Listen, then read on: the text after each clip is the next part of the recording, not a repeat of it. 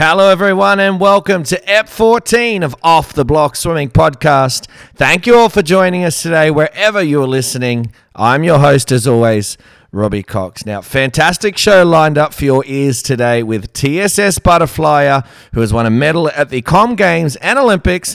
I'm talking about Mr. David Morgan.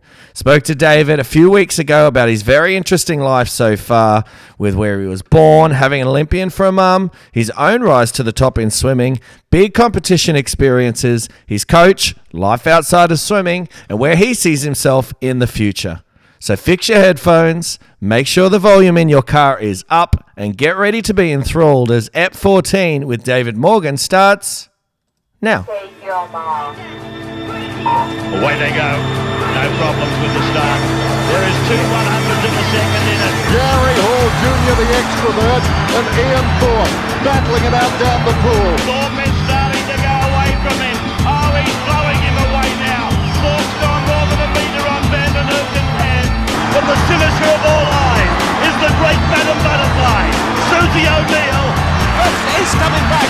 Oh, he surely can't do it to him again. Chevich in the white hats, Phelps in the black hats, and Phelps has got it. I cannot believe he's done that. Thorpe's in front, Thorpe and Hall, Thorpe goes in. Australia win. Joining us today on the show is an Olympian who has been a part of the Australian team now for the past 5 years. Training out of the TSS club on the Gold Coast, he has competed on the biggest international stages with World Champs, Com Games, and as I mentioned, the Rio Olympics in 2016, where he picked up a bronze medal for his part in the 4x100 metre individual medley relay team.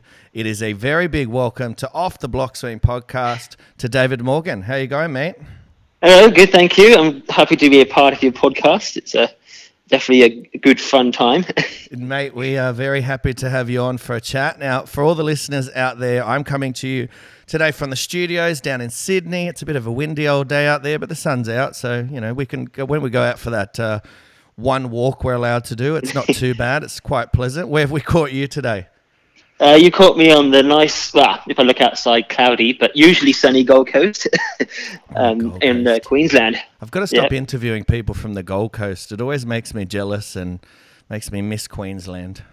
Yeah, I think it is a very lucky state, I think. Mate, what have you been up to today so far?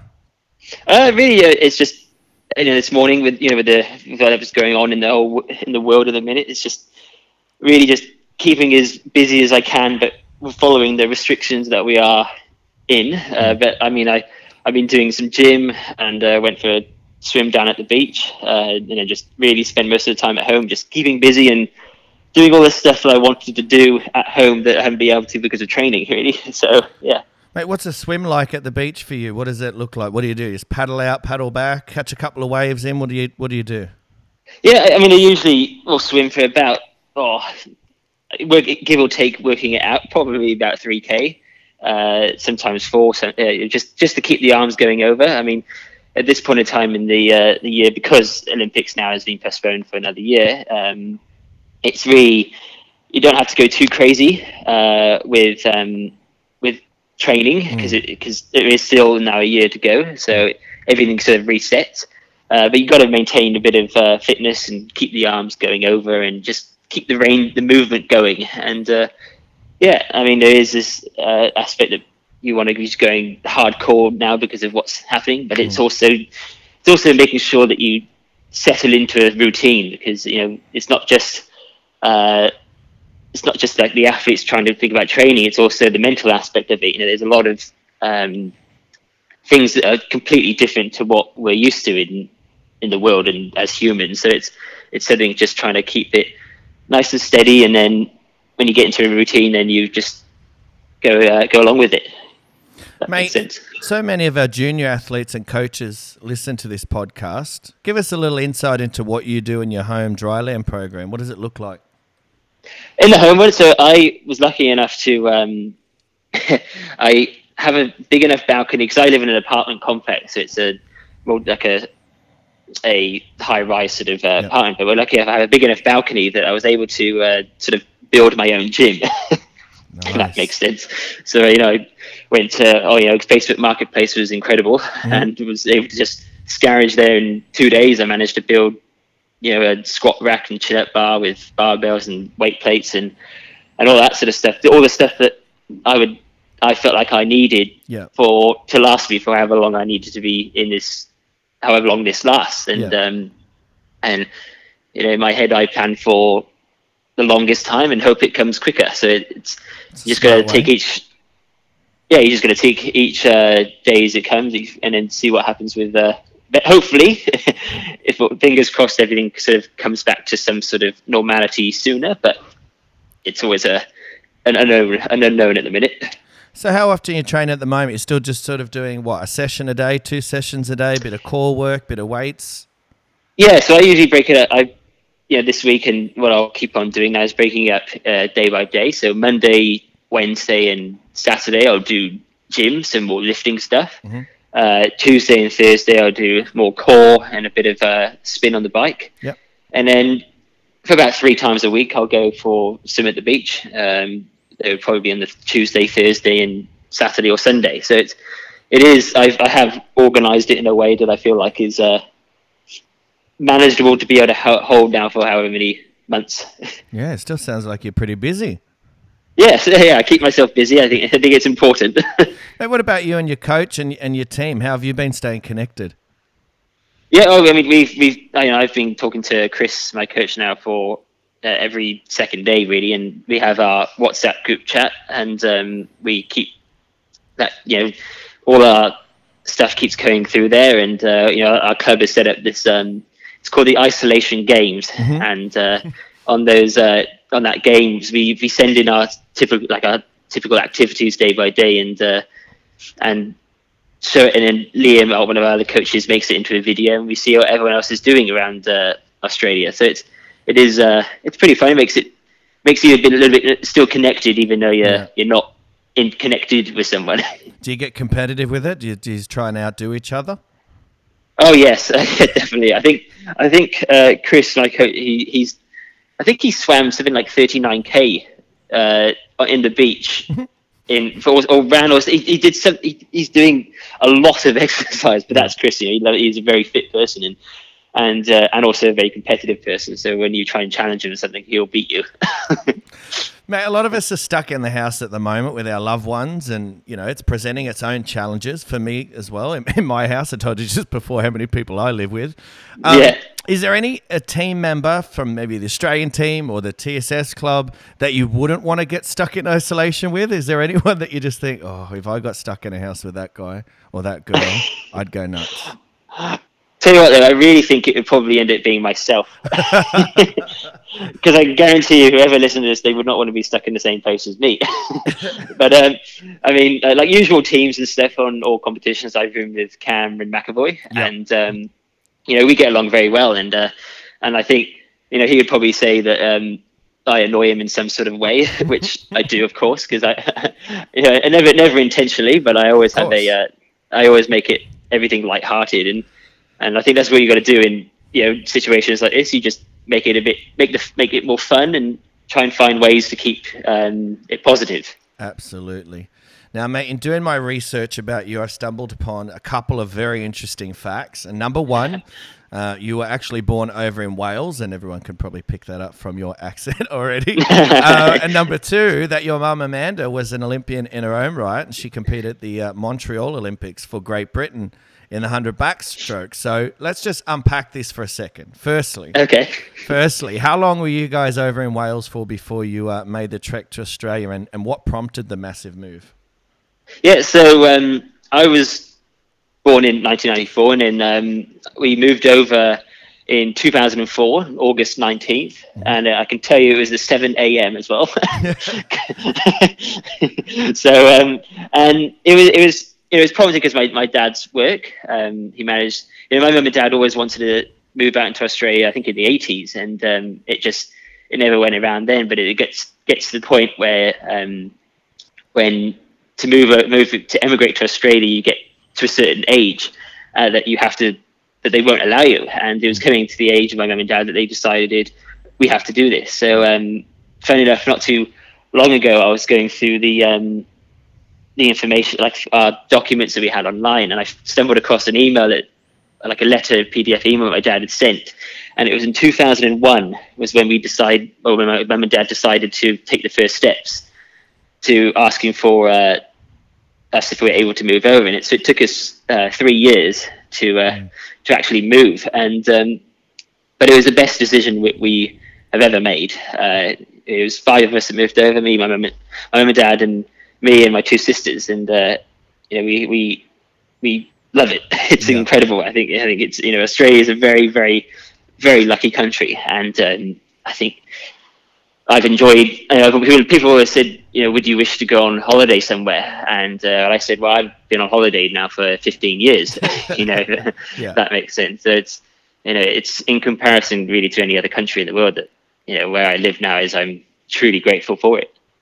Mate, secondly though, how cool is it having a mum that's been to the Olympics, and how much of a motivation was that for you to get yourself there and emulate mum?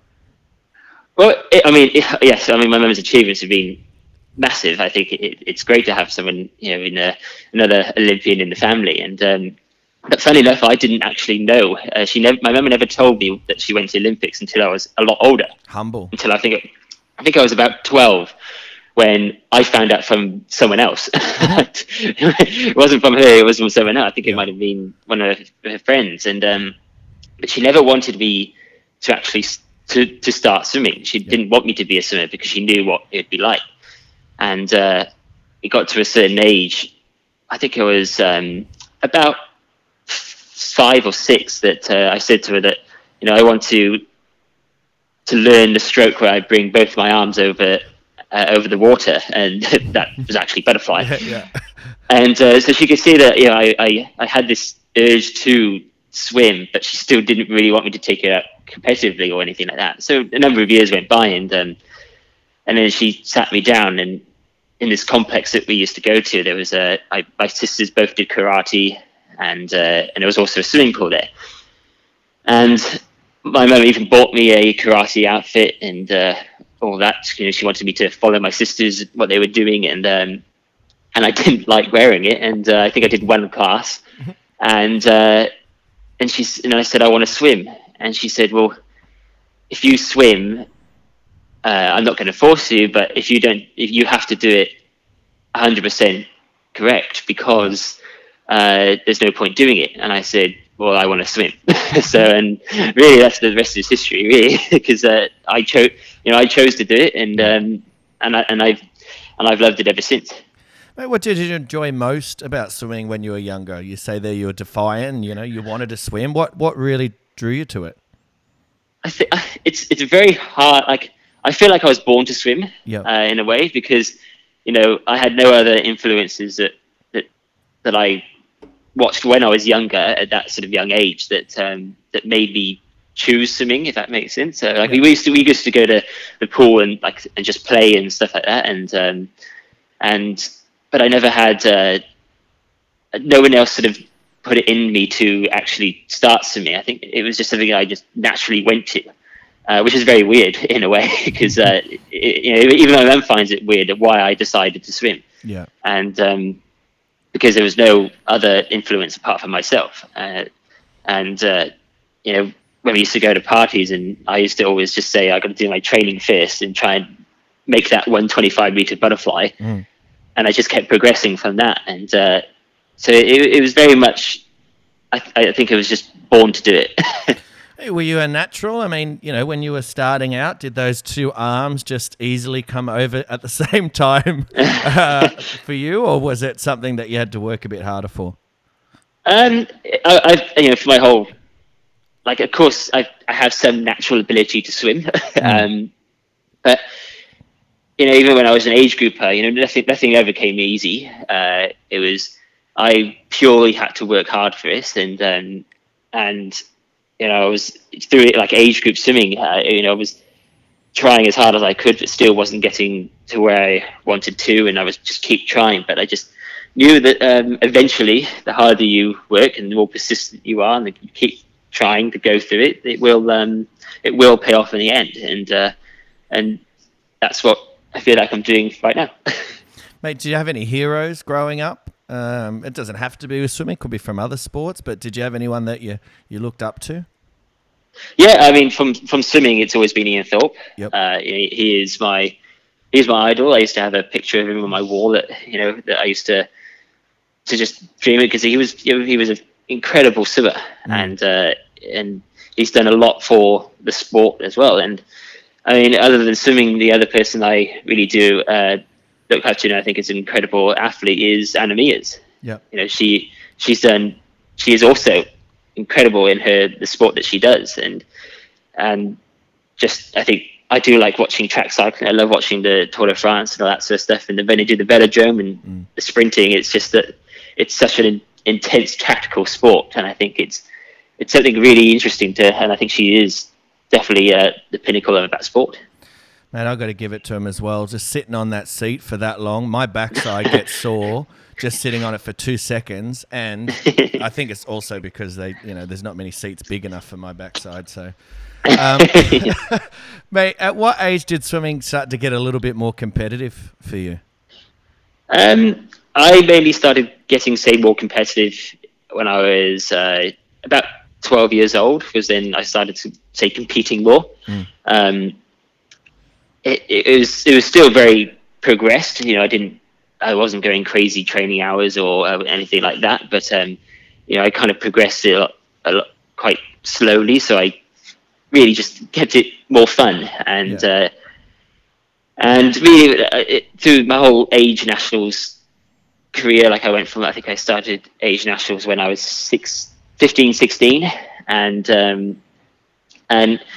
I didn't make really any finals or anything like that, and came to my last age nationals when I was 18. That was the time when I actually started getting very competitive, and I won, say, the 100 butterfly, and got silver in the 200 fly and qualified for Junior Pan Pac. So that was probably when I was 18. It was the age that I started getting up there, and then once you finish age nationals, it's then open nationals, and that's when it's a whole different level, and that's where you really do have to step up everything, because everyone there's no age bracket now. It's just everyone against everyone. Mate, as a young swimmer coming through the squads, kids tend to have some bad habits, and we like to go through it here on the show and just check with you guys, the elite athletes now, if you guys had any of these bad habits when you were coming through. So I'm going to just throw out a few of them to you. And I know you've heard the show before, so you would have been ready for this. I try and change up the bad habits, though, so we'll see if I can get you. But, I'll give you a few bad habits, and you let me know whether, you did any of these when you were younger. So the first one is pulling on the lane rope in backstroke. No. No. Definitely not. Off to a good start. What about feet on the bottom of the pool during laps? No. I think I can guarantee that I've never ever missed any single meters by turning around or skipping meters or anything like that. Because that is not something that gets you to the top. Right. Cut corners, you go in circles. What about toilet breaks mid-set just to have a rest? Never to have a rest. That's what they say, David. That's what they say. No, yeah, but I think when you need to go to the toilet, you go to the toilet, but I never do it to have a rest. What about using arms in a kick set? No, definitely not. So when I was young, actually, to finish the story, when I was younger, my first coach that I had was sort of in South Australia, where I lived for a number of years. And he taught me that there's only two ways of turning. It's one way you turn with the kickboard, say you turn with your arms split apart and then you tumble turn, or you tumble turn learning with holding the kickboard and you don't let go. So straight away I started learning holding with the kickboard and not letting go, and that's how I turn. I never swim with the kickboard. I never take not a single arm stroke. It just flips around with the kickboard, and that's what I've done ever since I've started kicking on a board. Look at you go, 4 from 4 so far. Let's see if you can finish with the 5. What about never knowing what's coming up in the set because you weren't really paying attention? Never knowing. So sometimes I do make mistakes in the session. People will count me on towards that as well. I think it comes towards that I can't see the board as well because I wear glasses. Yeah. But I think sometimes I I will lose a bit of concentration sometimes, but I try not to. But I always the one thing I always like doing is leading in the lane, and sometimes if I make a mistake, it shows because I've just led. But it's never I never do it intentionally. I just forget sometimes. Oh, mate, I tell you, as a coach, there's nothing worse. You've just explained the set 5 times. All right, here we go, on the top. And then you hear, and they never say it out loud, right? You never say, the swimmers never say it to the coach. But I can hear, quietly, wait, what are we doing? Oh, there's nothing infuriates a coach more. Yeah, definitely. Mate, at one stage in your career, you were trying to make your first national team. The junior Pan Pacs, as we talked about before. What were a few of the things that you had to change or you had to do before, all of that started to click for you? I think when I was younger, say when I had to try and make that nationals, I think for many years it was, I would train very fast and I would go very fast times in training. And I think it just never clicked when it came to competition. And I think after trying, I had to try and figure out how to get into the right mindset or what ways I go around warming up or mental headspace. So trying to figure out how to optimally perform at those sort of meets. And even now I'm still learning with it. And I think it's something that you never not learn. But it did take some time to actually get used to racing, and now I do find myself a very competitive person. Yeah. Mate, 2014, you make your first senior Aussie team and you go to the World Champs, the short course World Champs in Doha. What do you remember most about that's sort of your first big senior trip? Yeah, that was it was tough because it was my first my first senior trip, and everything's different. You get sort of I think World Short Courses are very good teams to make for your first team because it's a smaller team. You get to know. I think there's only a team of about 20 people. Usual World Champ teams and Olympic teams are up in the 40 to 45 range. Yeah. So it's a lot more people, a lot more closer. You get to know everyone a bit better, but it is quite a daunting thing. But you have peers around you that have been on multiple teams, and you just kind of learn from them. You learn how they go around things. You sort of make up your own sort of way how you go around these kind of competitions. World Short Course in Doha was incredible because we stayed in a 5-star crazy hotel that looks like a torch and has lights on the outside of it, and it was an incredible place, and I really did enjoy it. And after that competition, I decided in my mind that I was not going to miss a senior competition. After that, I had to maintain making every team, and that's what I set a goal on, and so far I'm achieving that. That's right, you kill. As I said before, I think since you made it 2014, I think each year you've been there. So mate, the 200 fly, for those like me who watch you guys do it at the elite level and marvel at the toughness and the speed, talk to us about what your race plan's like for this event. How do you and your coach go about breaking it down? Well, really, there's a million different ways of racing it.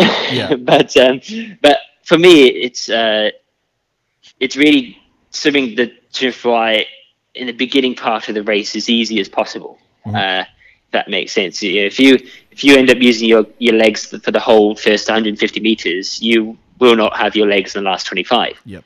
And for me personally, I feel like I have a good underwater, and my turns are fast, and my skills I've worked on forever, and so I use them as a weapon that you can, but as a building weapon. So I can't just say max the first 50 because I will not be able to finish it in the race. And so it is very. I do love the 200 fly because it's a challenging race, but it is very tactical in a way, and once you get it right, it's a really fun race. But if you get it wrong, it's a brutal one. So what are a few of the common, obviously you would have made a few mistakes in your time just trying to get it right. What are a few of the errors that you make when you were racing it younger? Yeah, I mean, I think for my one mainly is what I had to work on is trying to keep that my stroke nice and relaxed, especially when it comes to the last 50. You tend to break out on the last turn and just go for it, and you end up tightening up, and your rate increases really high, and then you start slipping and you start fatiguing. So it's really, for me, what I've really tried to learn on for the past number of years on the fly is to just build everything better. It's trying to keep things smooth and relaxed. When you look at Michael Phelps and even Christoph Malek now, who's got the world record, they swim the fly very relaxed. Their shoulders are very low to the water. They float over. They have a good, strong upbeat on the kick, but it's not expelling enough. It's not expelling too much energy to in the race that you will lose that energy that you have used in the beginning of the race, and you will lose it at the end. So it's trying to maintain it for the whole race. So it's there at the end when you want to push the button. Yes, indeed. Mate, 2016 you qualify for your first Olympics, the Rio Olympics, and it's a massive moment for you and your family, given your mum's history in the sport. Firstly, talk to us about the moment of qualifying and knowing you were going to compete on the biggest stage our sport has to offer.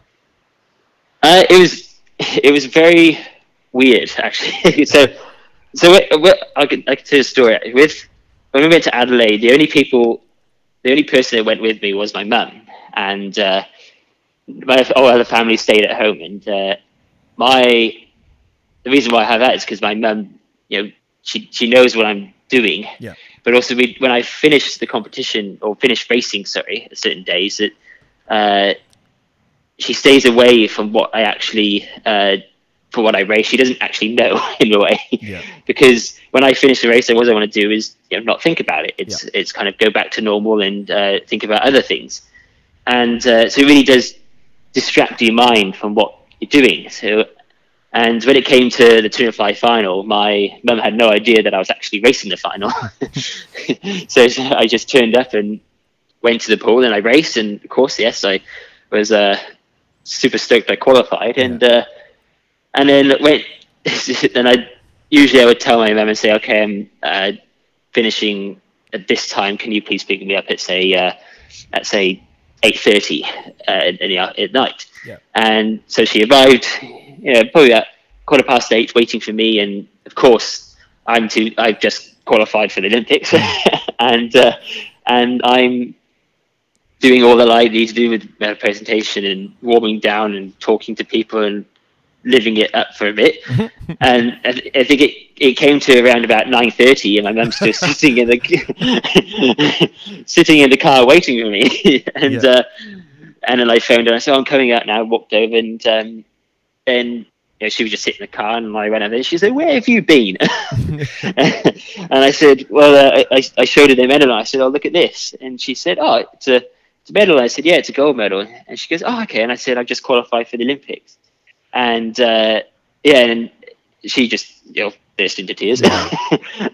And we had a little moment in the car then, but it was that she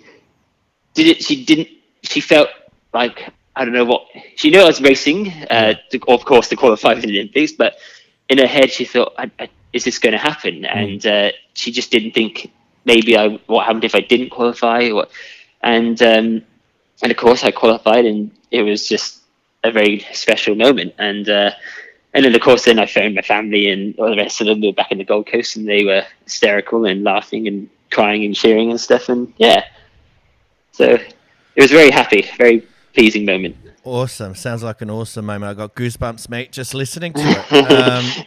Secondly, you went on to win a bronze medal with the boys over there in the 4x100 meter relay, the individual medley relay, and it must have been a pretty big buzz for you getting an Olympic medal over there. Oh, it's an incredible feeling. I can't put it into words really, because it was. I think the fact I was lucky enough to get in the relay in the final, and when you got a crowd that's I think it was 14,000 people, and it was just when you're walking out and they called out your country. They had there was a Brazilian team in the final as well. It was Michael Phelps' last ever race. There was a lot of things happening along this relay, and we were going out, and also it was there with three other boys that we're all just trying to do the best we can, and we're doing it for our country. And when you put it like that, you think, wow, this doesn't happen often. And I'm standing on the block watching Jake Packard coming in, and I don't look, but I hear to my right, and in the lane next to me is Michael Phelps, and he's doing his arm slaps and stuff. And and I'm hearing the crowd, and I'm just like, this is a moment that I'll never forget. Absolutely. And also I'm trying to concentrate on not to fall start because I got Jake Packard coming in. And it was just the incredible fear. And then when we had Kyle Chalmers on the last leg during the freestyle, for him to have that epic that last 50 was incredible. And for us to touch third was, I didn't think it would happen the way it did, is to go from my first ever Olympics to then getting a medal at the Olympics. And it was just very, very surprising. Now, I think doing my research, I think you swam 51.1, which was the second fastest split of the whole final, and only just behind, obviously, the GOAT, Michael Phelps. So, I mean, Kyle did a great job in his anchor leg, but I mean, if you'd got any slower, it might have made his job a lot harder. So you must be pretty proud of your part in that relay. Oh I mean, not to say, I think it's the relay is for boys or for girls, and those. If you can't do a relay with three people, it's all four of them that have to work together. And I was super stoked with the time I got in that, and that was the second fastest time in that race. And I think that was also another pleasing thing, that I managed to swim that fast with the amount of pressure and excitement that's going on. And so it was. We all swam very well, and and that's why we came away with the medal we did. What was it like going in and knowing you're trying to chase the GOAT? I think he's just another swimmer. I think that's where you get to put. I guess he's an incredible athlete, and he's got multiple gold medals, and but he is just another human, another swimmer, and just like I'm another human, another swimmer. We all have to work incredibly hard, and I think it was awesome for me to go and race him. He was also another athlete that I really did look up to, and I think it was.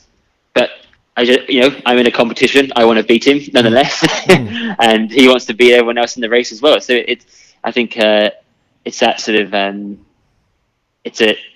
it's great racing against him, but of course, I want to beat him. Absolutely. I think it's very well put, mate. We fast forward now to 2018, and we have a home Commonwealth Games on the Gold Coast for you, so very much home where you're training there. What was that competition like, competing in front of your family and friends? That was very incredible. That was, I think,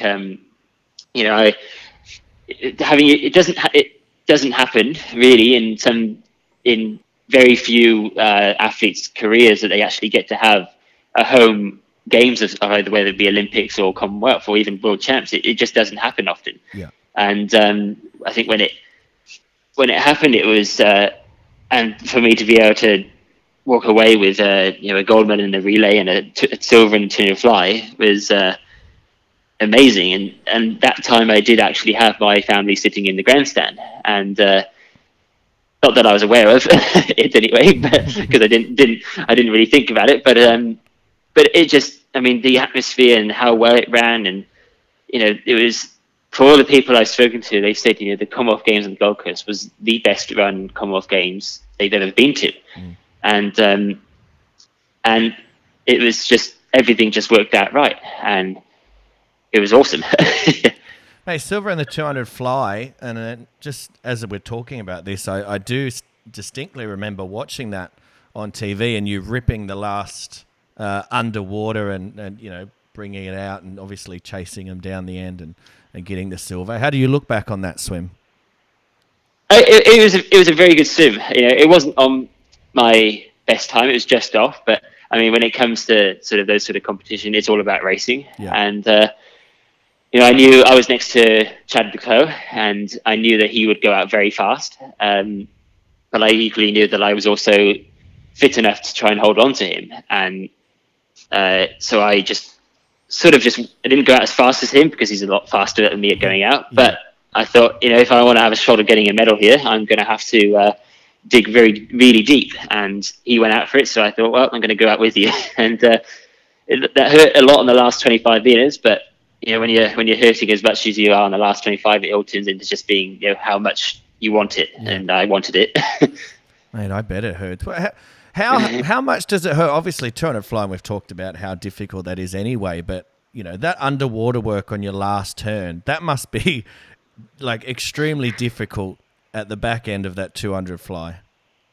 It is, but it all comes down to training. I've worked very hard on my underwater for my whole career and my turns and my skills. And if you work hard on it and you then replicate it, what happens in a competition? And that's why I feel like I've been able to do what I can on the last turn of 200 flies because I've worked hard on it. And I did. No, you definitely did. I remember being very impressed. I don't think I've seen anyone do that in a very long time. Thank you. So much, mate, is made these days of pre-race routines and getting yourself in the right headspace before a race, the right arousal levels. And what do you like before a race? Are you cool, calm, and collected? Are you pumped up and sort of ready to explode? I usually I'm excited. I probably get more annoying to other people, but I like to be. I do like to be calm and have a joke with people, have a laugh, and I think when it's big competitions, yes, the nerves are there, and but excitement is there really, and I think you just put it into. You just got to put everything into perspective. It's it's just the competition. It's not the end of the world, and you just do as best as you can, and as long as you live by that, then in the end it works out. I mean, one thing I've always learnt and known from it, if it's a competition that if you don't find you're getting nervous at a competition, then it doesn't mean enough to you. Absolutely. And of course, I definitely get nervous before competitions, but I love it. I think it makes you feel alive. Mate, are you superstitious? Do you have any sort of pre-race rituals, things you have to do? I mean, of course, I do the same sort of routine that I do behind the block. I think everyone really has that. Yeah. But I try not to have any sort of superstitious things that if I don't do this, then I won't sumo, because I think that's very risky.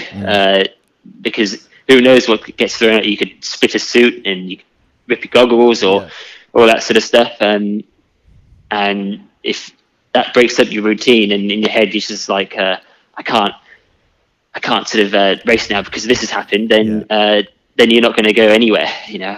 Sometimes I've heard swimmers saying, I haven't got my favorite suit on, so I'm not going to swim very well. That's a very risky strategy to do. You got to be adaptable and change to any situation that comes at you. Well, absolutely. And I was talking to Karina Lee not long ago, and she was saying that she used to have quite a few different things, and what would happen would be, say, for example, she used to watch a movie, and always this same movie, and while she was doing well, it was fine. But then, if she had a bad meet, okay, well, that movie's gone now, and okay, now she's going to move on to her next, her next ritual, and while that lasts, and again, probably along the same lines as you, in the end, she worked out, well, hang on, probably it's not such a great idea because it just doesn't always work out in my favor. Yeah, no, definitely. It's you gotta make sure you have your sort of like pre-race warm-ups and your dry land warm-ups you do and sort of stuff like that. And you could say, yes, that's a routine and that's sort of a superstition. But I think it's when you think things like, like watching a movie, you have to watch the same movie or do the same, exercises or anything like that. Then it can just be, you end up putting too much time into doing those sort of exercises and not actually thinking about racing. Absolutely. Mate, what about your favorite? Do you have a pre-race playlist? Do you have music that you listen to before your race? I don't really listen to much music when I'm at the pool. At home, yes, I can listen to say something relaxing or a bit like Australian sort of music and that sort of stuff. But I don't tend to have any sort of music I listen to at the pool. I like to be a bit more communicative around people, and I think have a laugh with other people. I think that sort of just tends to relax you more for me personally. But of course, everyone's different. Mate, talk to me about your coach, Chris Desmet. But people, sorry, lost my train of thought. What is he like as a coach, and what might people not know about Chris? So Chris is a very, very good coach. He's a very tough coach, but he was part of the Navy, I think it was, or Royal Marines, or it was part of something like that when he used to be when he was in his younger days. But he is very, very, very good coach. He's very organised, and that's why I've been with him now for coming up to 10, 11 years, and he's definitely shaped me into the person I am now, and he puts me under pressure, and he will definitely tell me if I've done something wrong, and but it's all in the right interest of succeeding in not just swimming but also in life. He's definitely helped me in my life outside of swimming, and also had to look after yourself, and I definitely do owe a lot of my career to Chris, because of course if you don't have a coach, then it makes it very, very difficult to get to a level that you want to. Hey, what do you get up to away from the pool? I know you're heavily into surf lifesaving. What else do you get up to? Yeah, I mean, I do a lot outside the pool. I try to keep as busy as possible. Surf lifesaving is I'm very heavily involved into it. I've been a member of Southport Surf Lifesaving Club now for 8 years, maybe a bit longer. And I patrol on the beaches every single weekend, or whenever I can. I'm down there. I'm now a clubhouse officer of the actual club, so I'm now a member of the committee. So it's something I've done, and I really enjoy doing it. I think it's something that when I'm down the beach, it's my away time from the pool, and I think it's important to have that, because you can't, your whole life doesn't revolve around swimming, and it shouldn't, because swimming's a sport, and you've got to have other interests outside of there, because that keeps you it keeps your mind going and something else to think about. Yeah. What else do you get up to? Reading books, or hanging out with mates? What else? Yeah, I hang out with mates, go to watch movies. I love playing golf. I play golf quite a bit as well, and sort of learning the guitar. And I help out with my sister's partner's company, doing business stuff. Yeah. But I do. And I think when swimming. You do put into a lot of time with swimming. About 36 hours a week that I end up swimming, and that's including training in the pool and dry land and all the stuff around it. And I think when you try and fill your day in as sort of much as possible, whether you're trying to maybe have a nap during the day, or try and do other things that revolve around not thinking about swimming, which is why my weekends I find very important to do other things. Yeah. How good is a nap during the day? That's my favourite thing. Yes, it is very nice. Yeah, I think, but it's sometimes if you don't have it there, it does make it sometimes more harder in the afternoon. But it makes it harder, but you just got to try and overcome that. Yeah, that's where the coffee helps, mate. That's where the coffee kicks in. Mate, you've been on a few Aussie teams now, and I just want to find out a little bit more about the Aussie team for our listeners out there. So, in your opinion, I'm going to start a sentence, and I want you to finish it with the name of the swimmer, all right, on the team that you think this best suits. So we'll start off with funniest person on the Australian team is? Funniest person on the Australian team is Clyde Lewis. Clyde Lewis. All right, write that down. Is he just good with his one-liners, or just funny in general, witty? Witty, yeah, and he does have his one-liners, but I think he just has a very, very good sense of humour. Mate, what about the biggest pest on the team? Probably me. I was waiting for you to say Thomas Fraser Holmes, because I did let you know that Tom put your name in for this the other day, but you're too kind. You're too kind. Yeah, I think as long as I know that he is correct. Mate, what about leaders on the team? Who are the leaders amongst the team? Yeah, I mean, definitely the strong leaders in the team. We have the athlete leadership program, and there's Campbell sisters and Mitch Larkin and a few others, and they've been around now for a considerable amount of time in the teams, and they've been through a lot, and I think they are very good people to look up to in a way, because of what they go through, what they've been through for so many years, and I feel like I've done a lot of years of it, but it's definitely when you're a first person, like when you're a young person making the first Australian senior team, it can be very daunting. But I think if you really do open up and you get to communicate with a lot of the older athletes, it does make the team a lot easier. Mate, what about, you've been on a few of these trips away and stuff like that, and I'm sure on the Gold Coast at the end of the Com Games, you guys all got together and had a bit of a party. Talk to me about the best singer or dancer on the team. That would have to be also Clive Lewis. he can dance. He's very good at doing the floss. I have heard he can cut a rug.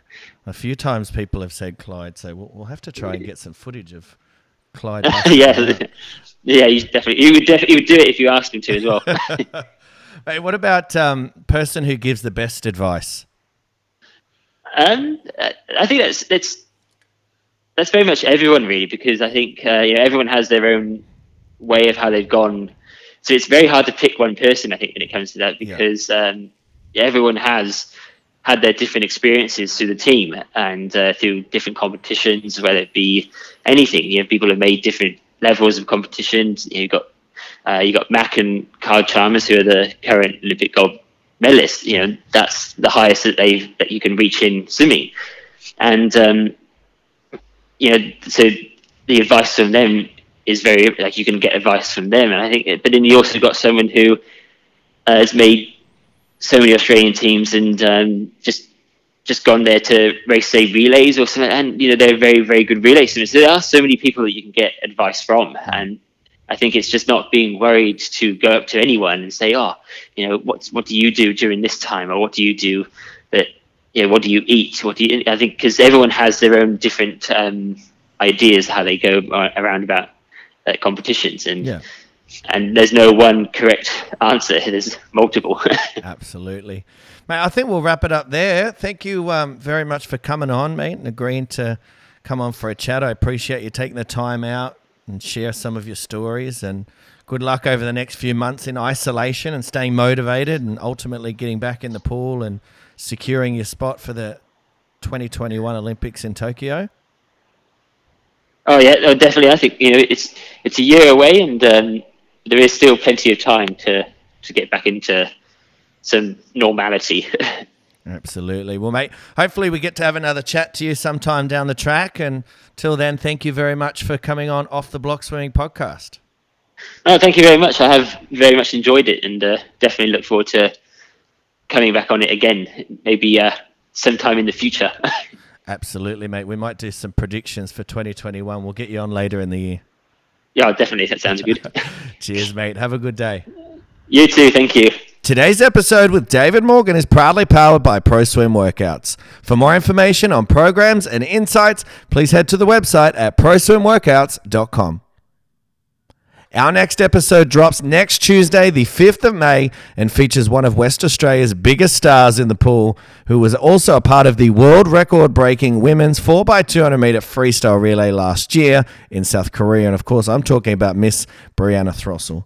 So excited to have our stars from the West being starred on Off the Blocks, and I cannot wait for all of you guys to hear it next week. So until then, please make sure you visit the website at milkandco.com.au and enter the promo code CLIMBLOCKS for your 50% discount of all Michael Klim products. He has great skincare range. Make sure you do that, please. Also, make sure you're spreading the good word about our podcast and invite more and more people to come and join in on the fun. Until then, though, it's bye for now.